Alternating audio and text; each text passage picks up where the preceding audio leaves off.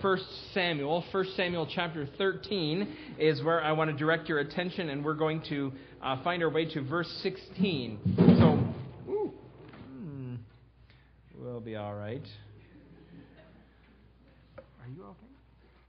Yeah, that's fine. Just embarrassed, that's all. All right, 1 Samuel chapter 13. Now, when we first started going through Samuel, we talked about the fact that some Sundays we'd have long passages of Scripture, and we were going to read them, because when we read God's Word, it's the only perfect moment of our service. That is the only perfect time we have. So we're going to read from 1 Samuel chapter 13, verse 16, through chapter 14, verse 23. So you follow along in this next scene in the battle between the Israelites and the Philistines, starting in verse 16 of 1 Samuel 13. Saul and his son Jonathan and the men with them were staying in Gibeah in Benjamin, while the Philistines camped at Michmash. Raiding parties went out from the Philistine camp in 3 detachments. One turned toward Ophrah in the vicinity of Shual, another toward Beth Horon, and the third toward the borderland overlooking the valley of Zeboim facing the wilderness. Not a blacksmith could be found in the whole land of Israel, because the Philistines had said, "Otherwise the Hebrews will make swords or spears." So all Israel went down to the Philistines to have their plow points, mattocks, axes, and sickles sharpened. The price was 2/3 of a shekel for sharpening plow points and mattocks, and 1/3 of a shekel for sharpening forks and axes, and for repointing goads. So on the day of the battle, not a soldier with Saul and Jonathan had a sword or spear in his hand. Only Saul and his son Jonathan had them. Now a detachment of Philistines had gone into the pass at Michmash.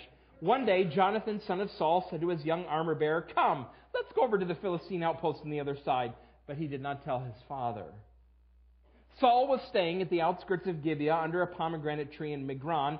With him were about 600 men, among whom was Ahijah, who was wearing an ephod.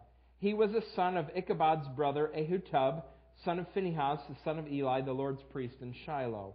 No one was aware that Jonathan had left. On each side of the pass that Jonathan intended to cross to reach the Philistine outpost was a cliff. One was called Bozez and the other Seneh. One cliff stood to the north toward Michmash, the other to the south toward Geba.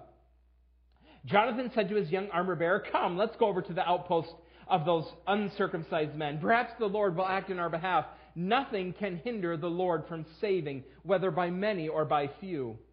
"Do all that you have in mind," his armor-bearer said. "Go ahead, I am with you, heart and soul." Jonathan said, "Come on then, we will cross over toward them and let them see us. If they say, 'Wait there until we come to you,' we will stay where we are and not go up to them. But if we say, 'Come up to us,' we will climb up, because that will be our sign that the Lord has given them into our hands." So both of them showed themselves to the Philistine outpost. "Look," said the Philistines, "the Hebrews are crawling out of the holes they were hiding in." The men of the outpost shouted to Jonathan and his armor-bearer, "Come up to us, and we'll teach you a lesson." So Jonathan said to his armor-bearer, "Climb up after me. The Lord has given them into the hand of Israel." Jonathan climbed up, using his hands and feet, with his armor-bearer right behind him. The Philistines fell before Jonathan, and his armor-bearer followed and killed behind him. In that first attack, Jonathan and his armor-bearer killed some 20 men in an area about half an acre.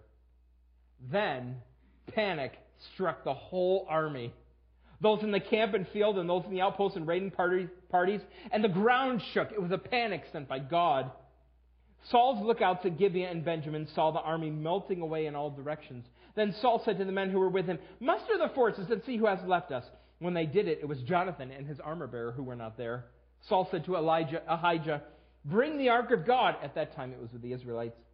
While Saul was talking to the priest, the tumult in the Philistine camp increased more and more. So Saul said to the priest, "Withdraw your hand." Then Saul and all his men assembled and went to the battle. They found the Philistines in total confusion, striking each other with their swords. Those Hebrews who had previously been with the Philistines and had gone up with them to their camp went over to the Israelites who were with Saul and Jonathan.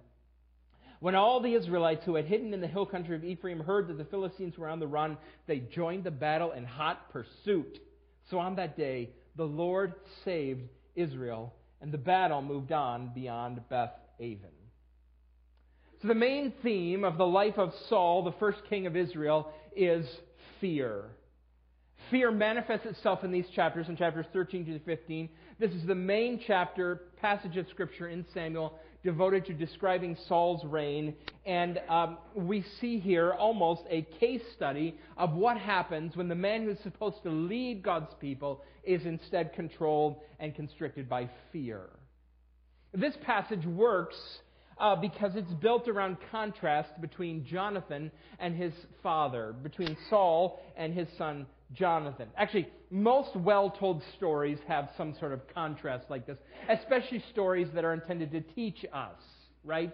There were 3 little pigs.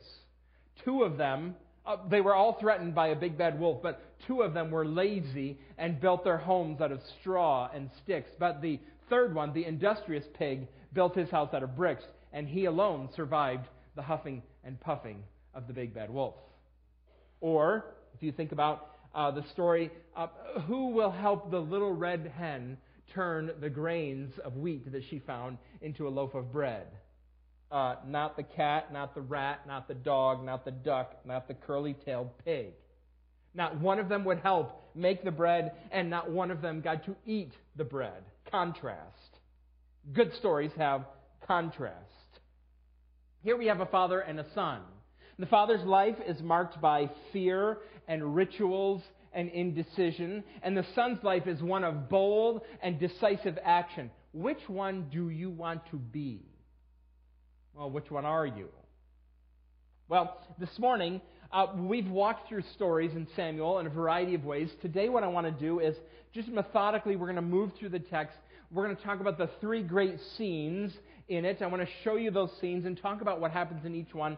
And then I want to suggest to you from that scene something that we can learn about fear and faith in this contrast between Saul and his son. So let's start with the first scene. I'm going to title it very simply because this is the content of it. The Philistines dominate the Israelites. And we see that here in verses 16 through 22. This is episode 2 in the conflict, the most recent conflict between these 2 nations. The battle lines are drawn, and in every way, the Philistines are dominating the Israelites. They outnumber them. We talked about that last week. There are 3,000 chariots in the Philistines, 6,000 charioteers, and as many soldiers as the number of sand on the seashore, grains of sand on the seashore. Hard to say. They have... with their numerical superiority, not only do they dominate the Israelites by numbers, but they have them trapped. They're strategically, they've trapped them. They've cut off any help that the Israelites might have from northern armies that might come to help them. And the Philistines are so numerous, they're sending out raiding parties in 3 different directions that are keeping the Israelites trapped. They're dominated. They're dominated also by their technological superiority. The Philistines have iron weapons, and the Israelites have only weapons of wood and stone. The text talks about that. There's no blacksmiths in all of Israel. They're in an entirely different technological age, aren't they? The Israelites are in the stone era, and the Philistines are in the iron age.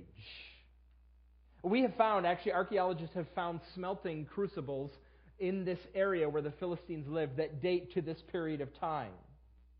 They kept the Israelites from getting swords and spears, and actually they charged them terribly high prices for sharpening their farm implements. The only soldiers among the Israelites who have iron weapons were the king Saul and his son Jonathan. Verse 22 is actually one of the handrails, perhaps, that moves the book of Samuel along. Do you remember, we've talked about this story and how there are certain things that make the story move or that connect these scenes together. One of them we talked about was the issue of the head, the human head. No razor ever touched Samuel's head. He was a Nazirite. Then we talked about how Saul was a head taller than all of the other Israelites, head and shoulders taller. And then David chops off Goliath's head. So whenever the head is mentioned, we see this story being woven together. It's one of the stitches. Or here, it's weapons. Saul and Jonathan have weapons. David uses Goliath's own sword to decapitate him, and later he goes to retrieve that sword for battle. who has weapons and what they do with them is, again, one of the stitches that keeps this book together. This is a really well-written story. It's different than how we tell stories, but it's put together so skillfully. I hope one of the things that happens as we move through this book is that you learn to appreciate more how Hebrew narratives work. Swords or weapons is one of the elements here. Robert Borgen says that the Philistines are dominating the Israelites so much here, and this domination is described in a way that's supposed to remind us of the Israelites and what happened to them when they were fleeing Egypt. Remember? Chariots. The Israelites were outnumbered by Pharaoh's army. They were trapped between the army and the Red Sea. This story is deliberately written in such a way so that we think about that scene that happened so many hundreds of years before this. What we have here in this scene is a description of how God Himself put the Israelites in an impossible situation. Why are they there? Because God put them there. Now, by saying that, I'm acknowledging my view of God's power and God's sovereign control here. The Israelites are in a mess, and they're there by divine appointment. Some of it has to do, I know, with discipline. God's disciplining them for Israel's faithless king, Saul, but He is in complete control there. Why are they there? Because God wants them there. Ephesians 1:11 says, God works out everything in conformity with the purposes of His will. Psalm 115:3 says, our God is in heaven, He does whatever pleases Him. Paul spoke about in 1 Corinthians 10, temptation, and this is certainly a temptation issue here, time of temptation. Paul wrote that God doesn't allow us to be tempted beyond what we can bear. He controls it, He limits it. They're here because God put them here. A.W. Pink was speaking of God's sovereignty. He says, because God is God, He does as He pleases, only as He pleases, always as He pleases. His great concern is the accomplishment of His own pleasure and the promotion of His own glory. He is the supreme being and therefore sovereign of the universe. That would be terrible news if the Bible also didn't tell us that God is good. He's not a monster. He uses His power toward good ends. So the Israelites are in an impossible situation, and God put them there. Now it follows from that God put you in your situation too. And you may be in a situation where fear is completely reasonable. That's actually the first lesson that we're going to learn about fear in this passage. Sometimes fear is completely reasonable. We should consider that because most of the time, fear is unreasonable. Have you ever heard that statistic? I don't know how they prove this, but they try to calm people down by saying, you shouldn't worry so much. 90% of what you worry about never happens. I've quoted that a few times from this pulpit, and then there's always some guy in the church who comes to me at the end of the service and says, yeah, but it's the other 10% you really have to worry about. Some smart aleck. If I didn't appreciate it so much, it would really upset me. So, a lot of times, most of the time, fear is irrational. We used to read a lot of parenting magazines. They're free at the obstetrician and the pediatrician. And we used to flip through them when our kids were little. Now that we've mastered it, we don't read those magazines anymore. Parenting, we've mastered that. We've just given up is actually the truth. So, in one of the more popular magazines, there was a monthly column called It Happened to Me. And the column, It Happened to Me, was some story written by a mother who had experienced a 1 in a million tragedy that happened to their child. My child was coloring with a marker and it exploded and her teeth are all permanently green, and that's why I never play with Crayola markers again. My daughter stuffed Play-Doh up her nose and now she has a forest of vegetables growing in her nasal passages and we don't know what to do. You read these articles and I'm not sure what the purpose of It Happened to Me is, but all it does is produce irrational fear. People read these columns and their child has a sniffle and they're looking for, corn up the nose somehow because it happened to somebody somewhere once. Most of our fears are irrational. But this is a God-orchestrated event, and the fear is completely reasonable. It's completely normal. Has God put you in a set of circumstances where it's normal to be fearful? Think about the fears that come in the midst of grief. What are you going to do without your mother when she dies? How are you going to raise your kids without your husband, or take care of the house, or support yourself? It's completely reasonable to be afraid when you lose your job. What's next? Or when you see the marriage of your son and daughter-in-law dissolve. What's going to happen to your grandchildren? Are you going to see them again?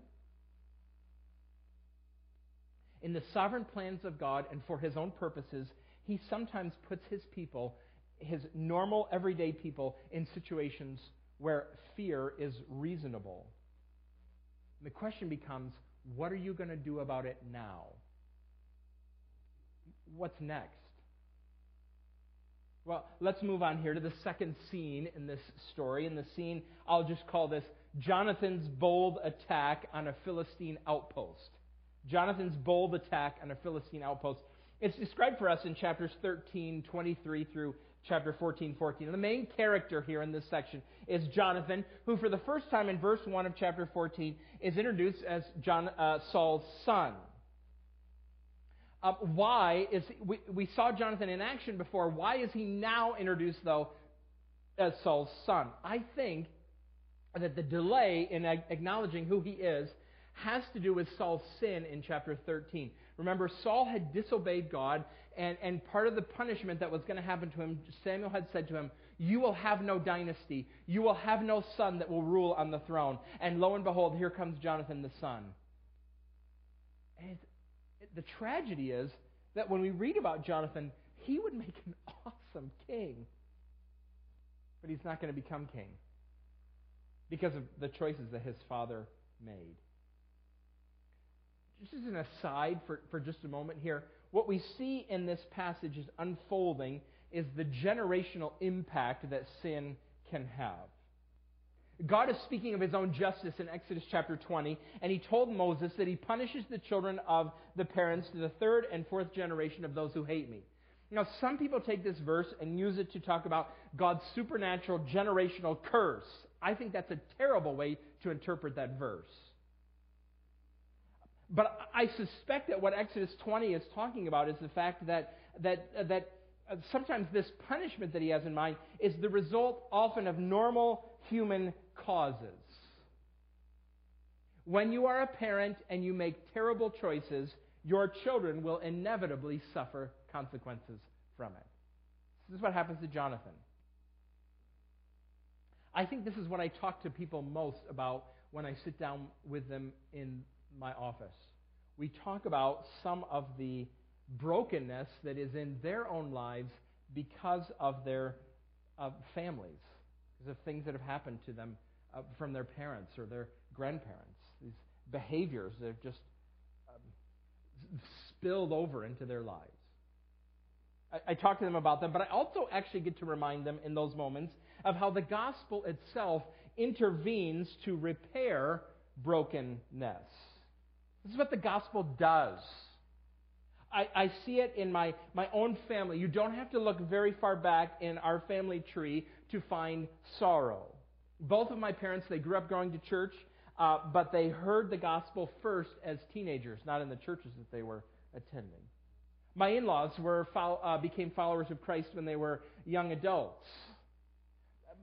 Because of the gospel, my wife and I were raised in homes that were vastly different from the homes that, in particular, our mothers were raised in. And our kids know an even more different life than we lived. It reminds me of 1 Peter 1:18, which says, "The gospel redeems you from the empty way of life handed down to you from your ancestors." This is what the gospel does. All Jonathan has, though, is emptiness. It's what he experiences. Oh. Now, what we read about Jonathan here is that he's tired of Saul's inactivity. So he goes to explore how he might exploit some Philistine weaknesses. His father set up a royal court. His father's sitting under a pomegranate tree. Jonathan wants to act, and he doesn't tell his father. Why doesn't he tell Saul? You know why. Because Saul will stop him. So he ventures over. There's this interruption that happens in verse 3 as it tells us about Saul's spiritual counselor, a man by the name of Ahijah. Ahijah is a priest. He's a descendant of Eli the priest. Remember him? Where did Ahijah come from? Why is he here? Who is supposed to be the spiritual guide to Saul? Who's supposed to be helping him here? It's supposed to be Samuel. Samuel's been the spiritual leader of the nation, but Saul has broken his relationship with the prophet Samuel, so he turns elsewhere, and Ahijah is a bad choice. The text tells us that he's a bad choice by telling us about his uncle. It's an odd way to give your genealogy in the Bible. Verse 3 says that Ahijah was a son of Ichabod's brother. Ichabod. Not Ichabod Crane. It's not Sleepy Hollow.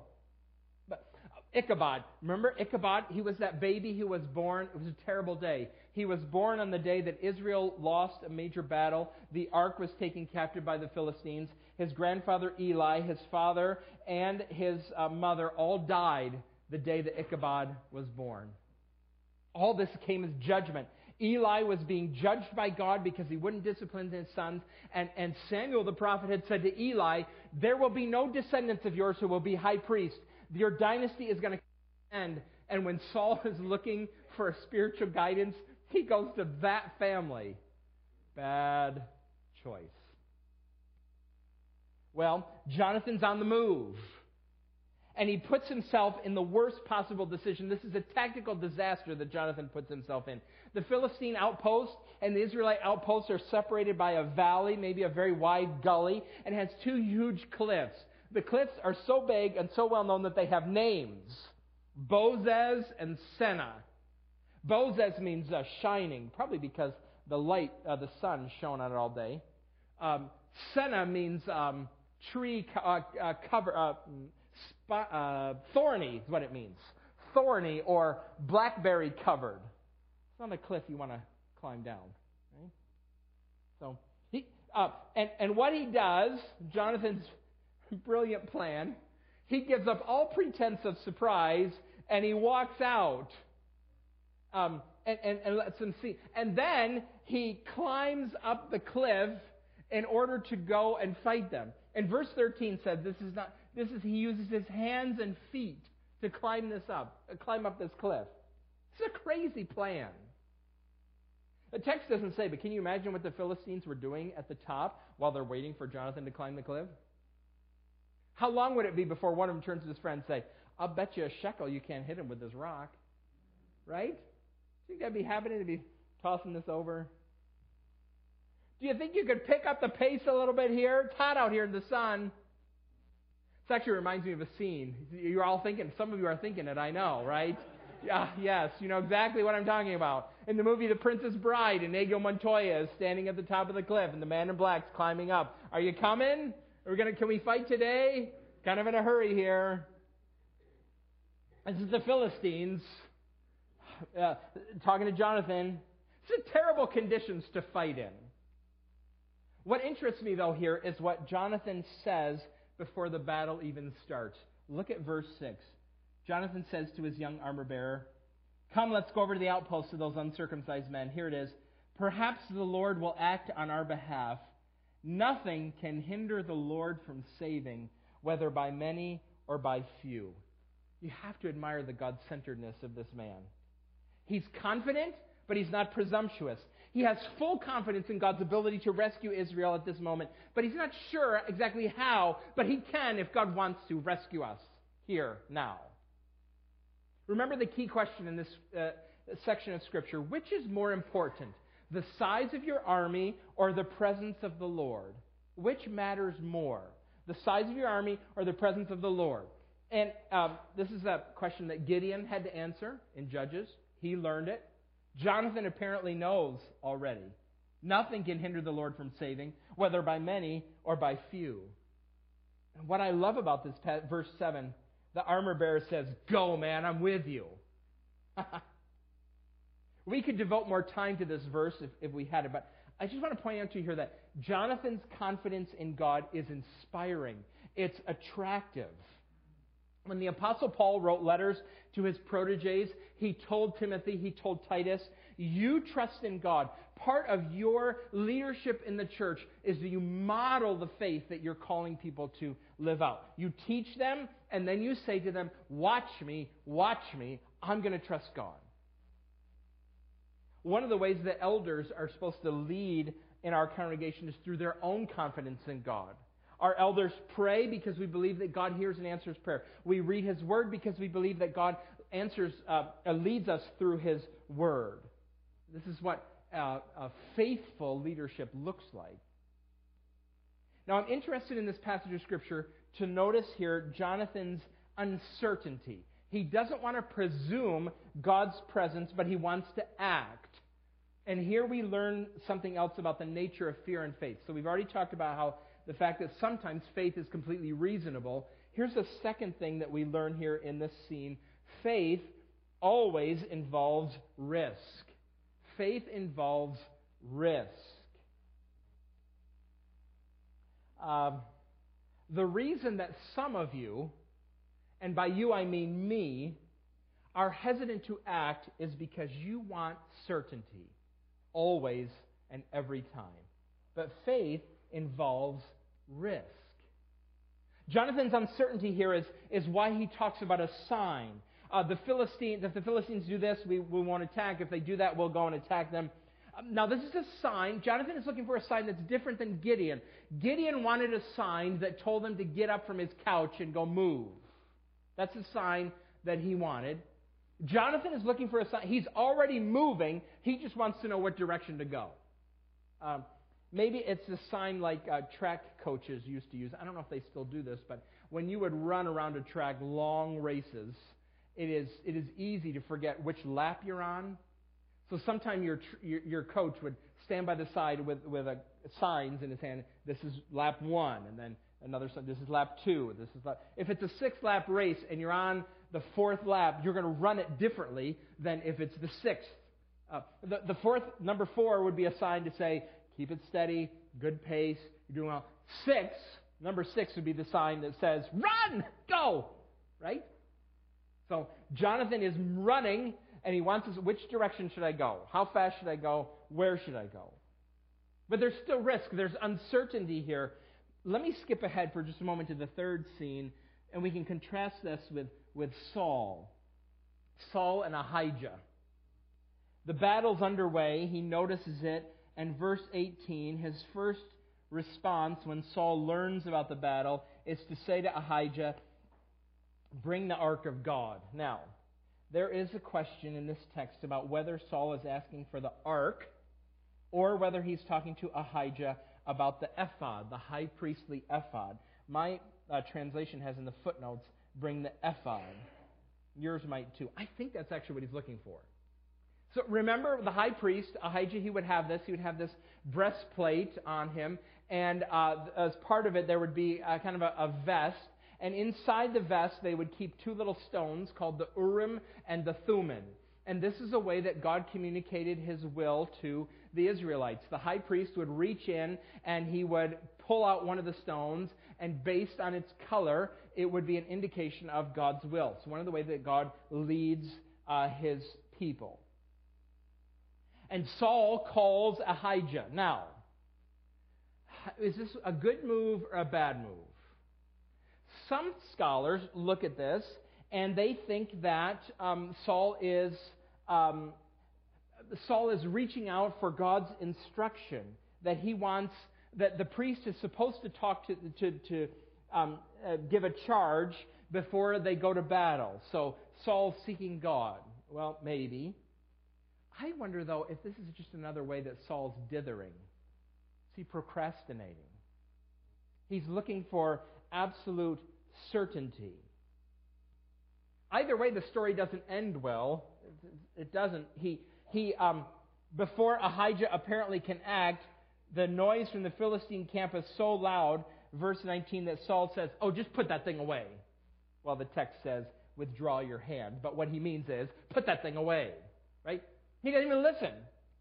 He should have listened to God a little bit ago, and he refused, and now he tells God to be quiet. It's not going to go well for Saul.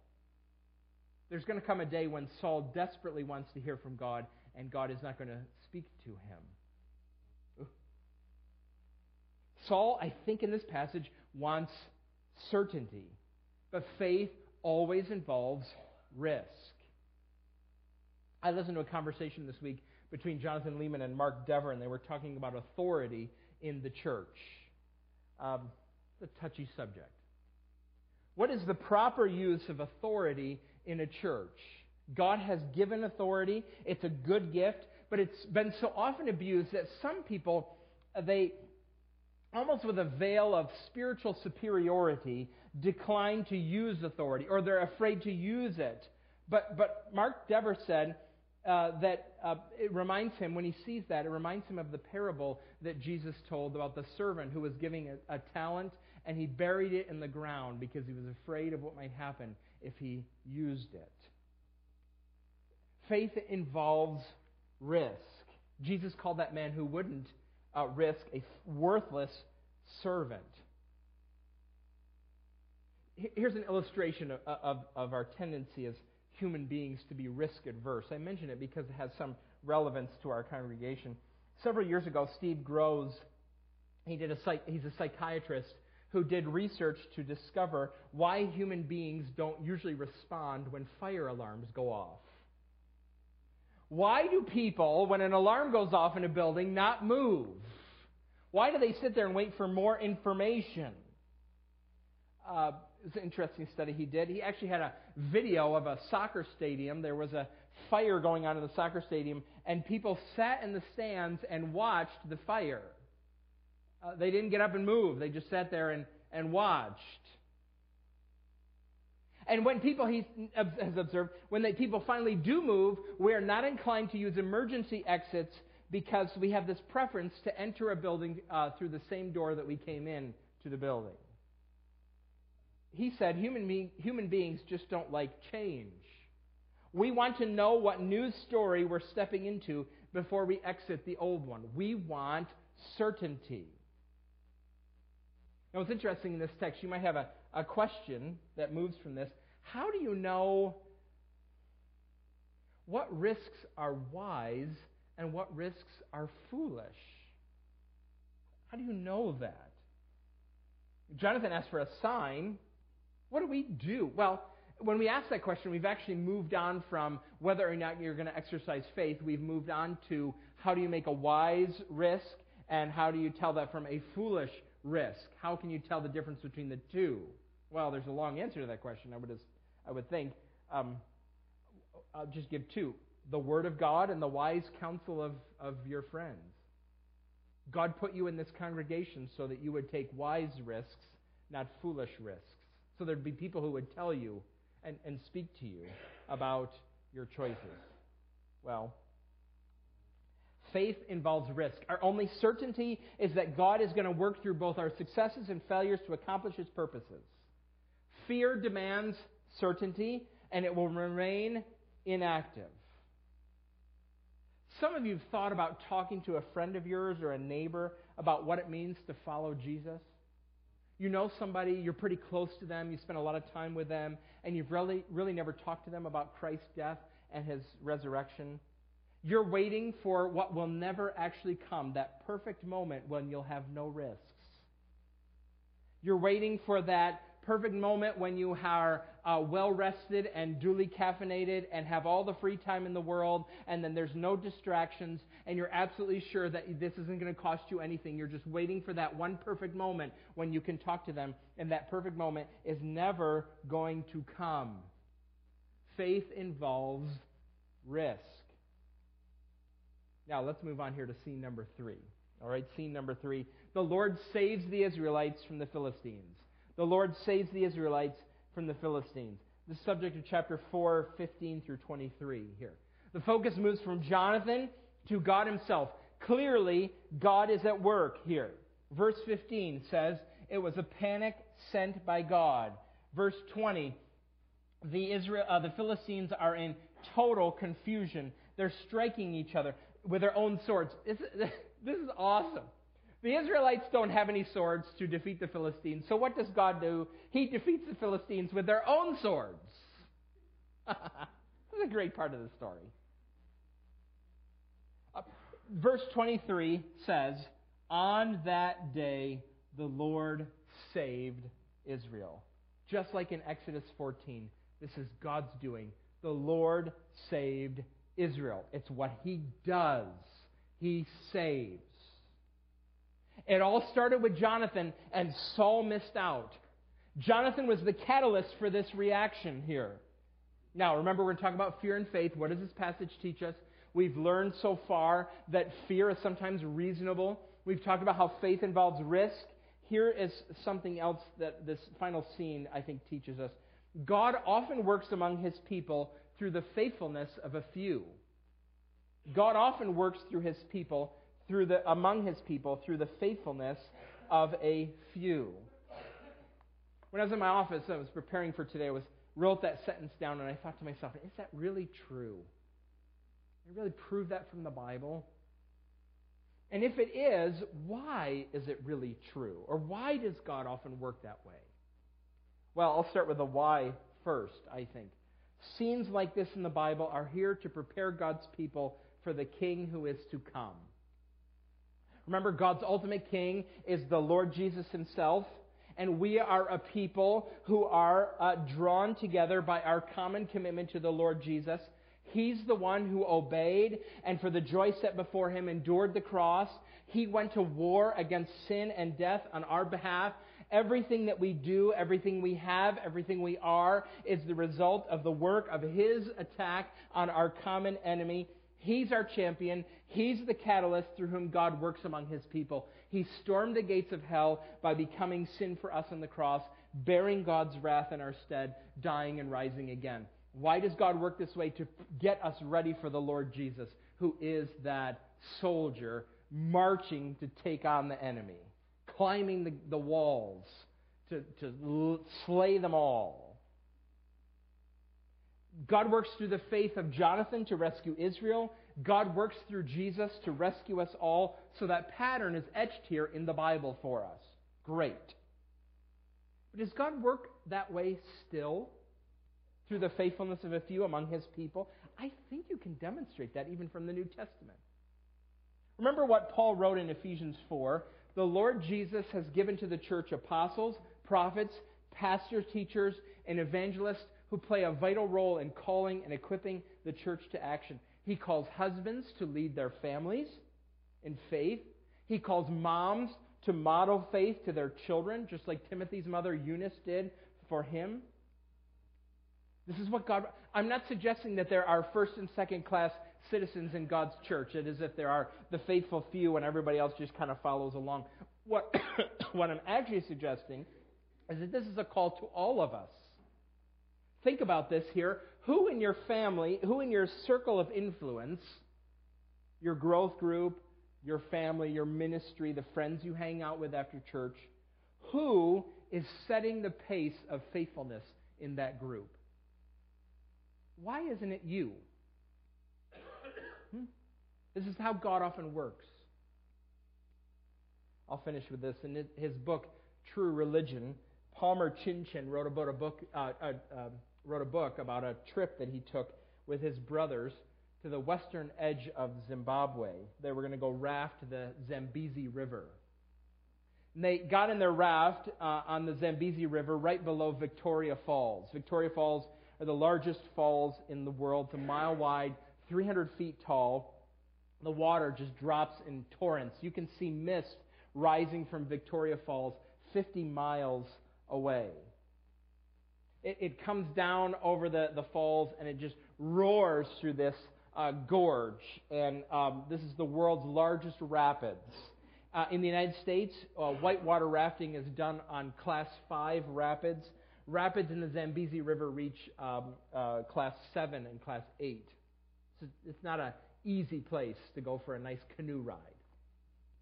So they got on the raft, and the guide said to them, when the raft flips, Palmer said, I didn't like how he started that sentence. I would have rather him said, if the raft flips. But instead he said, when the raft flips, stay in the rough water.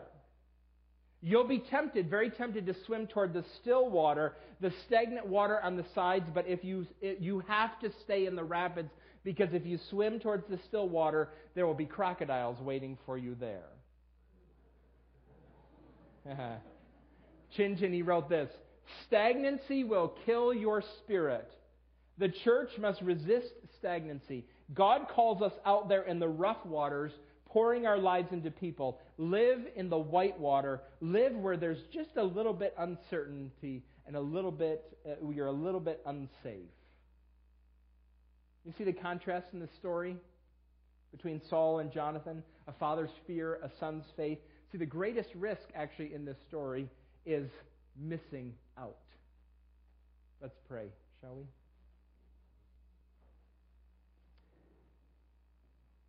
Father, we come before you this morning, and we thank you for your great mercy to us through the Lord Jesus. We thank you that like Jonathan, or more correctly, Jonathan like him, the Lord Jesus stormed the gates of hell for us. He is our Savior, and it is through him that you work among us.